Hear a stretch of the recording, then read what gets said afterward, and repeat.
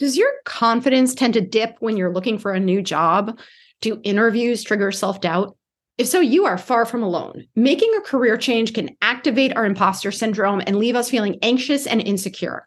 This week, I talked with Gina Riley, a career coach who specializes in interview preparation with a particular emphasis on how we tell our career stories. She and I explore many of the challenges that we face before, during, and after the interview process and how to best navigate the experience. Thank you so much, as always, for listening. Welcome to the Imposter Syndrome Files. My name is Kim Menninger, and as an executive coach and former high-tech leader, my personal mission is to help professionals overcome imposter syndrome so that you can advance your career with confidence. Each week, I interview a new guest who brings a powerful perspective to this conversation, including personal stories, best practices, and new insights. The more we talk about this issue, the more we destigmatize imposter syndrome, recognize that we're not alone, and empower ourselves to access the tools and resources that can help us and those around us. Thank you so much for listening and for sharing with others you think would benefit from this conversation.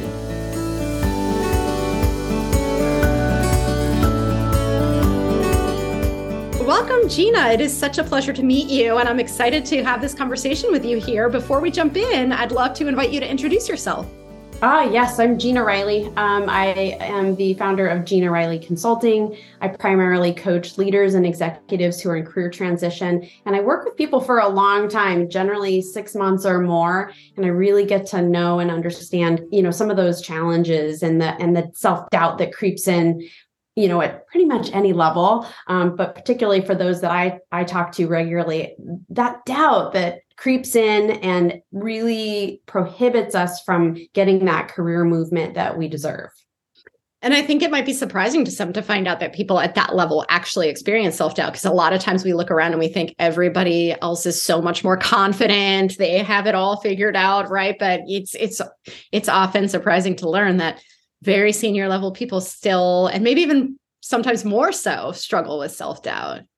I think a lot of leaders feel like they need to have a certain set of armor that they're wearing and hold themselves in a certain way. It takes a very special leader who earns a place where they're very respected and at the same time can show vulnerability. I've seen that as well in leaders.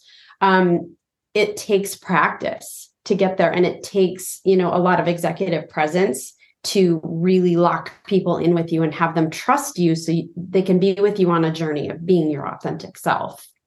Absolutely. And I want to go even more into what we're talking about here. But before we do, I want to learn a little bit more about you. How did you get into this work? What were you doing before? Yeah. So my career's been in HR, human resources. I started off really doing staffing and recruiting. I worked for Intel for a decade. After getting a master's degree, I became an HR business partner and was like the partner to one of our VPs of one of the groups, and then moved into training and development, which was my passion, creating training programs and training people. I took 15 years off and was a stay-at-home mom for 2 boys who are now launched and in college. A few years back, I got my toe back in the water by working for one of my friends who we met at Intel. She has an executive search firm. So I've done some executive search for her. I primarily do interview skills training in corporate for her company. That's Talents Group Executive Search. And then after getting exposure to so many people who go through the interview process and really don't do a good job, it gave me a lot of information to then springboard and create my own company to help people make career transitions better, because really it's not about a resume. A lot of people think, oh, this career transition, I just got laid off, whatever, I got to go brush up my resume. And I don't believe in that at all. And so I created a 9-step model that's a process that people can go through so that they gain the confidence along the way, and then they have the storytelling to stand on. And I think that's so important. You and I agree on that when it comes to resume writing. I think that part of the challenge is we want something that's immediately actionable. And the resume also feels like a security blanket in many ways. We're afraid someone's going to ask us for it and we're not going to have it ready. But a lot of times we definitely overemphasize the importance of it. And we don't put it in its proper place in the process. And especially Absolutely. if you're not sure what you want to do, right? Let's say you've been coming out of a role that has been meh, I kind of want to do something different. The resume that you would write for that is not going to get you to the new place that you want to go, right? So there's strategy there that I think, unfortunately, in our quest for speed and immediate gratification, we might miss. That's absolutely true. And really that if even all of the resume writers that I'm affiliated with and talk with a lot on LinkedIn and behind the scenes, all of them will say you have to know what your target is. And if you don't know what your target is, you need to do some research to kind of hone and fine tune that.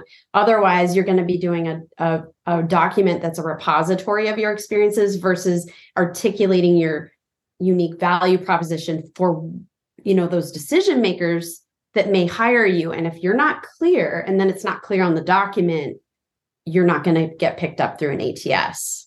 That's right. Exactly. And so let's imagine, and I know everybody's special, but let's imagine the average person comes to you and says, I need help. What are they asking for help with? What is it that they generally struggle with?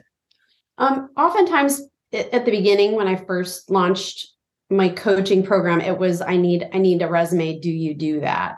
And, but today, because I've got information that I give people in advance before I chat with them, when I do meet with people, they understand that there's more of a process to it. And so to answer your question, they usually say something like, I'm having a really hard time telling my story. I'm having a difficult time explaining my unique value proposition. I've been interviewed multiple times and I end up being number 2. Those are the problems that I love solving. And I hear that quite a bit too. And I think this is an interesting place to dig into because I'm sure there are aspects of what you do that are more mechanical in the sense of how do I tell the story most effectively, but also a big mindset piece to this as well. And you and I chatted offline a bit about the reluctance to use the term I, an over dependence on the term, on the word we, maybe feeling like I'm overselling myself, worried that I'm not as good as other people might think I am. So can we spend a little bit of time talking about that piece? Absolutely. I've been fortunate to work with an awful lot of humble leaders who, and maybe that is one of the parts of their profile that come to me is they're humble and they're having a hard time getting that story out there. So it's both men and women. I particularly find this with women where they often will refer to their successes within the we context. And so I spend time with them finding a balance between, explaining, here's what I did as a leader. I set the strategy. I built my team, I had the cross-functional partners pulled together to make these certain things happen. And then my team and I executed on X, Y, and Z. And these are the successes that we achieved for our company. So you can elegantly balance the two, but if you don't take confident ownership for what you actually led, how will you give the decision maker that confidence? Absolutely. And I think this is a big struggle for a lot of people, women in particular. Mm-hmm. Is there any kind of, and maybe I'm being overly idealistic here, but is there any kind of a rule of thumb or some kind of shortcut that people can use to, because I think they're so afraid of getting that proportion wrong. And when you and I were talking before, you can go too far in either direction, especially because women often get a lot of backlash when we advocate for ourselves. So what is that? How do we know that we're getting the balance, at least in the ballpark? If you say I for everything, I did this and then I did that, and that's all the person is hearing on the other end, that could really tank out any interview, in my opinion. I think there's formulas though. So, for storytelling in interviews, I use the SOAR method. Other people use STAR, PAR, and CAR. I use SOAR. It stands for what is the situation? What were the obstacles? What were the actions? And then what were the results? And so when I'm using that formula to help prepare people to tell their stories, first you're explaining the context. So you give just a brief context so that now that listener has a place to hang their hat. I get why you're telling me the story. What were the obstacles is telling them why this story is going to be maybe relevant, to what they're doing at this company. The actions, this is to answer your question, the actions that you took and that we took. I did this, boom, boom, boom. I led these things and set all this stuff up. And then my team, what are the results? We accomplished what? Mm-hmm. Now, if you did a single standalone accomplishment, you should take that as a feather in your, what is it? The cap. Yeah. Whatever, feather in your cap. So if you planned, prepared, researched, and wrote an article and then gave a keynote speech, that's all you. But if you're running, a sales team and you're collectively, your sales team knocked it out of the park and, sold, 12% more than last year, then it's we. But what did you do as a leader to set everybody up for success? Yeah. And so what else do you think that people struggle with when it comes to this whole idea of storytelling? And like you said, I hear this a lot too, of I keep coming in second. I don't know how to actually get across the finish line. Oh gosh, there's so many things people do to kind of blow it. And sometimes it isn't them. Maybe it's really the company had this feeling through the process. The other person was the better fit in whatever way, shape, or form with all the variables. Or it could have been as simple as they knew that person better. That could have been the internal candidate that had the leg up. I've been a part of those processes. I've also been, I've been a part of a lot of different, search processes where you don't know what's going to happen at the finish line. What you can do is try to set yourself up, for success.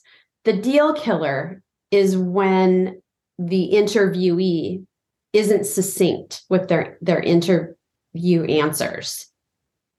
So rambling is the deal killer. It's unlikely you made it to the number 2 spot and have been a rambler, especially at the executive level. That's a deal killer. And so you want to go back to those source stories to sharpen what's going to be in your toolkit bag, so that when they're asking questions about your skills, you're pulling out the exact right type of story, and then check your own assumptions that you're using the right story. Okay, so with that story, was that the kind of thing that you were looking for? Is there something else I can kind of draw a correlation between the skills that you're looking for, and the things that I've done, so you can understand I can do that job? I think that's such a good point too. And rambling, in my mind, can be attributed to a number of things. One is lack of practice. If you're trying to do this on the fly, you're going to have a harder time doing it. But also, I think it's nerves.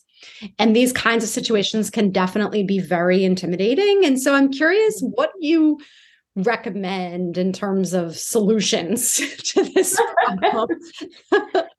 I like for my clients to be the most prepared person in the room, and that can't happen in all cases. But you have to kind of be prepared that the people that are interviewing you throughout the process aren't going to be super skilled at interviewing. At any stage of the process, you may have an early career recruiter who's getting their sea legs. You may have an experienced HR person or recruiter who does know what they're doing. So you have to be able to modify how you're engaging with these people. But I think the way that you overcome some of these challenges is to be prepared. You've done your homework on the company and you feel some level of confidence about the challenges the company is facing and your role in helping them achieve their goals and success. Also, checking your assumptions and listening, asking good questions, getting the information you need as you have that dialogue, because interviews are conversations. It's not a drill session, right? So I'm not sure if that totally answered your question, but I think being prepared is the best way to tamp down the nerves. I think you're right. And I like what you said about conversations, because I think about this a lot too. If you go into an interview with the assumption or almost acting as if it's an interrogation, you're not going to show your personality. you're not going to be engaging or memorable. That's not a relationship building strategy. And although sometimes we feel like that's why we're there, is to have somebody just barrage us with questions, in reality, and I think this is where confidence comes into it too, everybody's circumstances are different. I may be looking for a job because I desperately need a paycheck versus somebody who's maybe thinking, I just want greater fulfillment in my career. I have a little bit longer that I can take. But at the end of the day, interviews are, as cliche as it sounds, just as much for you as they are for the organization. And if you're there primarily to make a good impression, you're not getting the information you need to assess whether this is going to be the right opportunity for you. And I think the conversation. Yeah. And when you feel like you have some leverage or power, right? Because I'm here to evaluate you at the same time that you're evaluating me, I think you come across more confidently. There is this sense of, I could walk away from this position because it may not be right for me. I'm not just trying to get them to want me. Absolutely. And you can use some terminology that is showing that you're finding the middle ground. I'm hoping we can find a match. I've got questions to uncover more about how you operate, what your culture is like, what my team will be like that I will lead, what are the internal politics that are happening right now? All those smart questions you should be ready with, not the pat stuff that comes right off of a website. Like, tell me about your values. All that should be, you already should have that on lockdown. You should know all of that. Now you're peeling back the layers of the onion and you're looking at what they're saying about the company in the news. What kind of presses are they putting out on their own? What are the key players promoting and saying on LinkedIn, et cetera? What research can you fuel your conversation so you have the confidence you're even asking the right questions to see if it's a fit for you?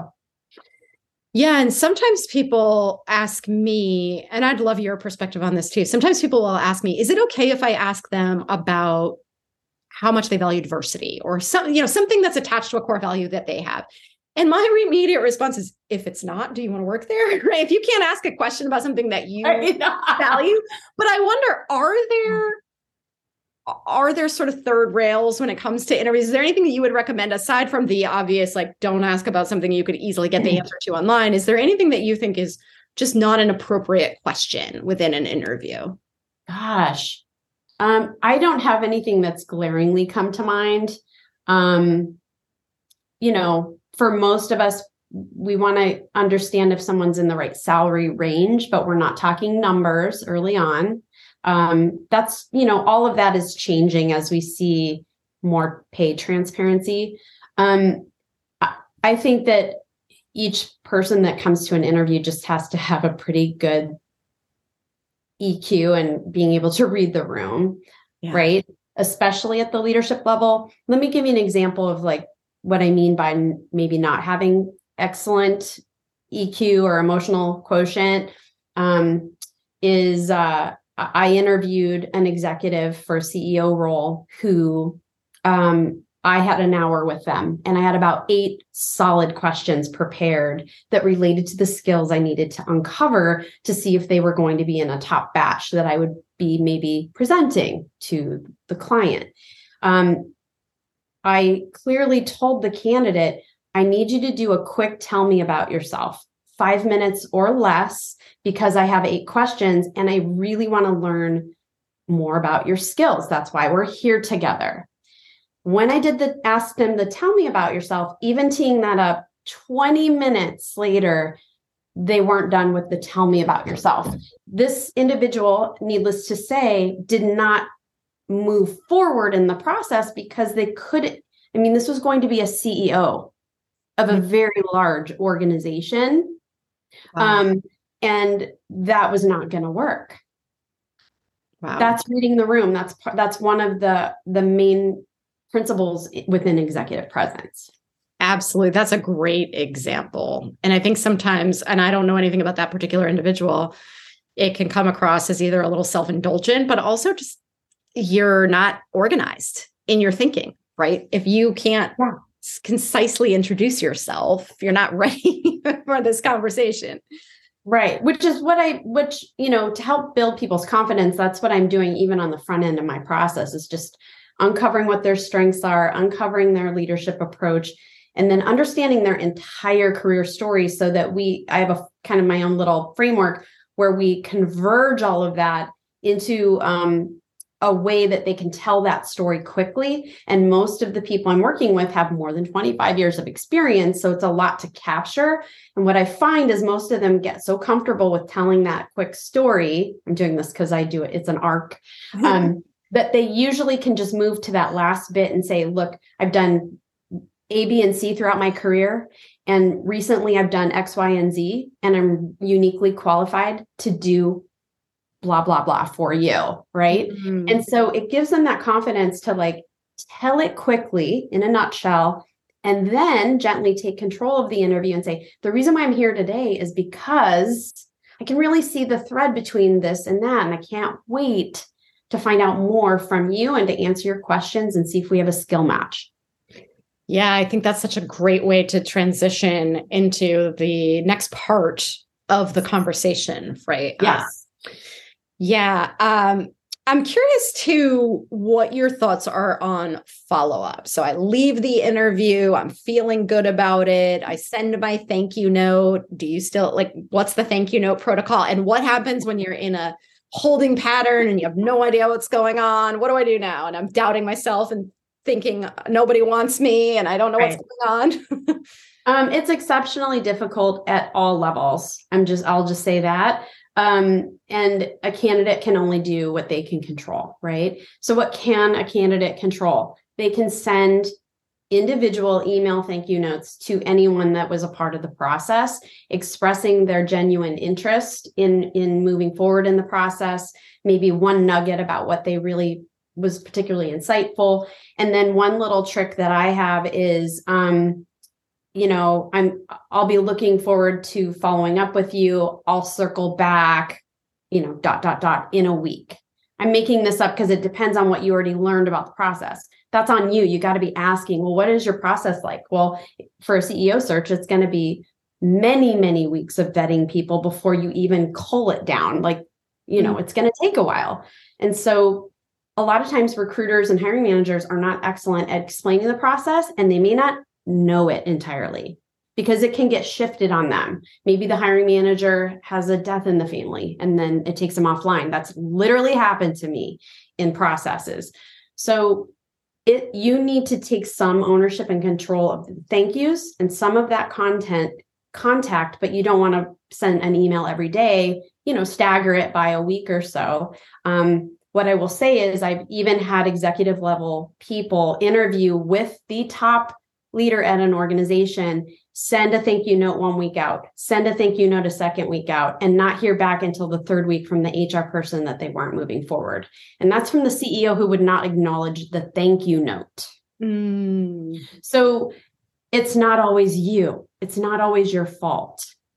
You need to realize that you can't control everything and forgive yourself for it. I think that's such an important point too. And a lot of times we don't know what's happening there. To your point, maybe that message was delivered in good faith that we have this timeline and something in the organization or something in someone's personal life derails the process. And that's not going to be made transparent to the individuals who are waiting. And so not getting too stressed out over personalizing. I know it's easy for us to say, but I'm a big believer that if it's not the right fit for them, it's not the right fit for you, for whatever the reason is. It can be disappointing. It does not mean that you're not a talented, valuable person with, who has something to offer to another organization. And I guess this brings me to the question that always comes up, which is it appropriate to ask for feedback? And why might somebody not give feedback? What are some of the reasons around not sharing feedback? Yeah. For those of us who are experienced recruiters, most of the time we're not going to give real feedback, that especially would be personal, related to like the leadership skills or communication skills, because it hurts, it's hard to give, and it's often not well received.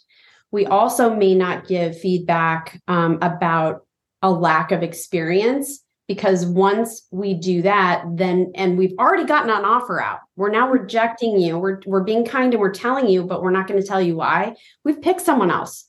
Happens some of the time, a small percentage, but it happens and it's awful, is the arguments start coming. You didn't ask me those questions, or I do have that experience, but it didn't show up in the interview process. It is traumatic and painful to give real advice. Now, are there recruiters that do give like real feedback? Absolutely. It's not, nothing's 100% with what I'm saying. But we've learned not to do it because there are these people who have made it so difficult. So what is a candidate to do? You could try to get feedback related to skill gaps, perceived skill gaps that you may have had along the way based on the hiring team's decision, that you could then be investigating on how to better communicate in the future. So maybe you have the skill and you better own it. Okay, I think I have that skill, but the perception of the gap is important now. If you really want the feedback, you better be open to it. And it's about the other people's perception that you didn't communicate something effectively. It's possible. Or the other person was just way more qualified than you and they got picked. Yeah, no, that's a really helpful insight too, because I do think that people feel, it's that same, if someone breaks up with you, right, and you don't know why, that sense of that lack of closure is so hard to process because we want information. So hard. But here's what I would say is, if we back this up one more step and you're in the interview process and at the end of the interview, they'll say, do you have any questions for me? And maybe you do have some genuine questions about the company, the position, et cetera. One of the questions I like for my clients to have in their back pocket is there anything in this hour we didn't get to discuss where you may have a perceived gap in the skills that I have to be able to do this job effectively that we didn't get a chance to cover? That gives the interviewer an opportunity to go, there was this one last question I didn't get to, and I'd love to know if you fill in the blank. I don't know that you've managed global teams. Oh, yes, I have. Actually, across, 2 regions, my team size was X, Y, and Z, right? So what if you walk away from that interview, you never find out that they didn't know that you led a global team? That'd be awful. And now you've helped get them the information they need to make a better choice. I'm so glad you said that, because I think that's such an important strategy, because either you do have the experience and you can sort of correct the record, so to speak, right? Give them that additional insight that they're looking for, or they share with you that there truly is a gap. And now at least when you leave, because you can't change it. If you don't have it, you don't have it, right? And if that's a deal breaker for them, you can't do anything about that. But at least you know, going out there, now I can take that with me and assess, is this something that's going to be critical for me going forward? How would I fill that gap? It just gives us that greater sense of empowerment of we can do something with it. Absolutely. Which all this plays back so well to like just the whole purpose for your podcast is like, how do you avoid going down that sinkhole of imposter syndrome? And there's so many things that we talked about, researching, understanding, what it is you're going to talk about, preparing your stories, paying attention to your executive presence. There's like 16 or 17 different aspects of executive presence. That's like a whole nother topic. But one of those was reading the room, and showing up confidently about what you have done, and give credit to your team, but also have confidence in the things that you've performed and the results you've gotten. You just reminded me of something, and I want to back way up and ask for your thoughts on is, before you even get into the interview, we all know that applicant tracking systems have issues, right? And so a lot of times people feel like they apply or they don't hear anything. They don't know if that ever got through. Would you advise someone, especially because that information is so much more readily available nowadays with LinkedIn, that if I know who the hiring manager is, if I can identify an actual human on the other end of this process, would you advise people to jump the line, so to speak, or to reach out personally? Is that going to alienate the person at the other end? Is that seen as, you're that much more committed? Like, what do you think the interpretation of that behavior is? Okay. So when you apply to a job and you spend 2 hours, some of these take forever. You're cutting and pasting all this information in, right? You're spending your valuable time. And then what happens? You get a dopamine hit that you did something. Mm-hmm. Check the box, right? You don't know how many people are applying for that said job. I'll give you an example. I was doing a COO search where our funnel initially was quite wide. It was for healthcare, but the tolerance by the CEO to have somebody not in healthcare was rather wide at the beginning. So we didn't include that as a requirement. I had 800 resumes to review. I physically, with my own eyeballs, skimmed 800 resumes, which I then had to get trifocals. This is a true story. So imagine you are one of those people applying and there's 800 people in my database. And a real human is reading them, by the way, not reading every word. I'm skimming to get to the top, to cull it down to my A category to initially make phone calls, right?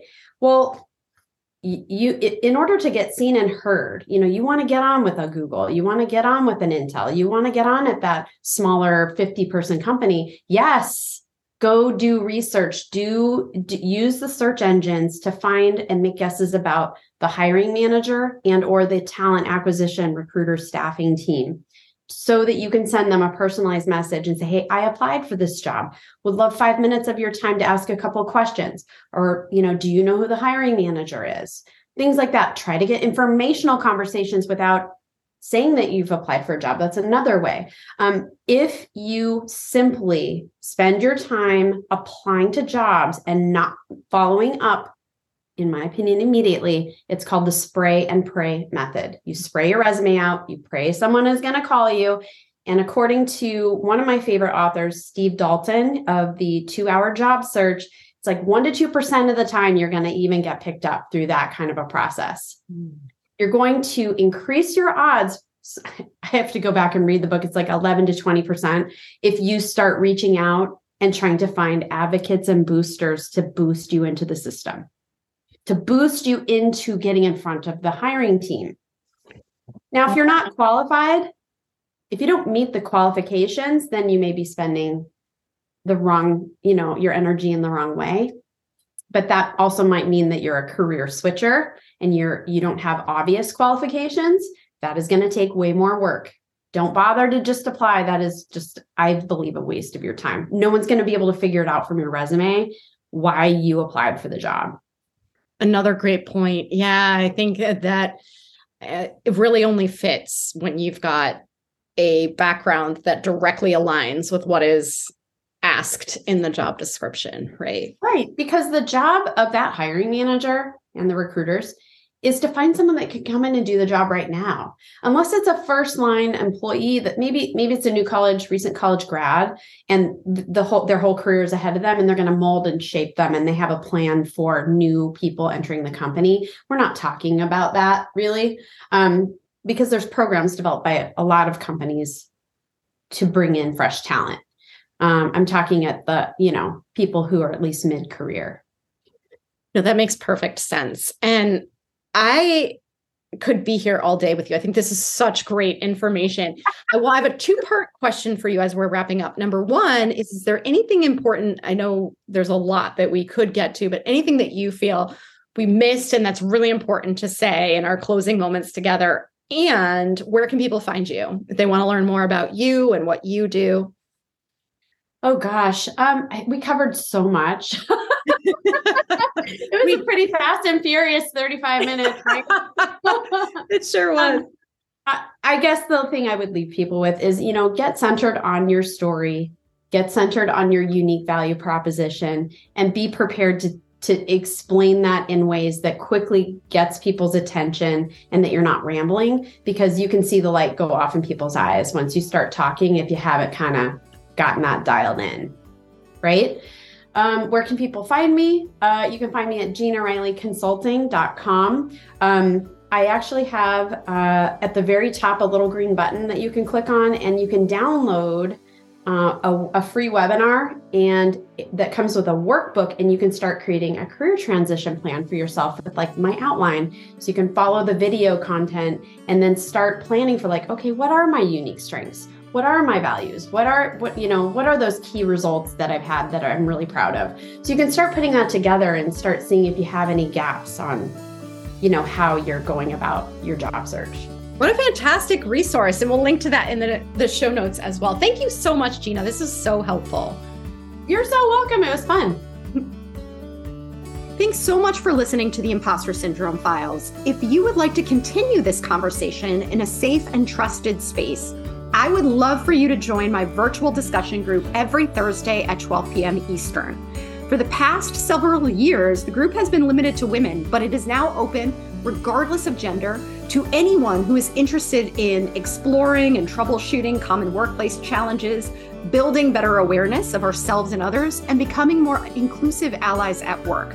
Check out the show notes for more info on how to find us, and please join us next week for another episode of the Imposter Syndrome Files.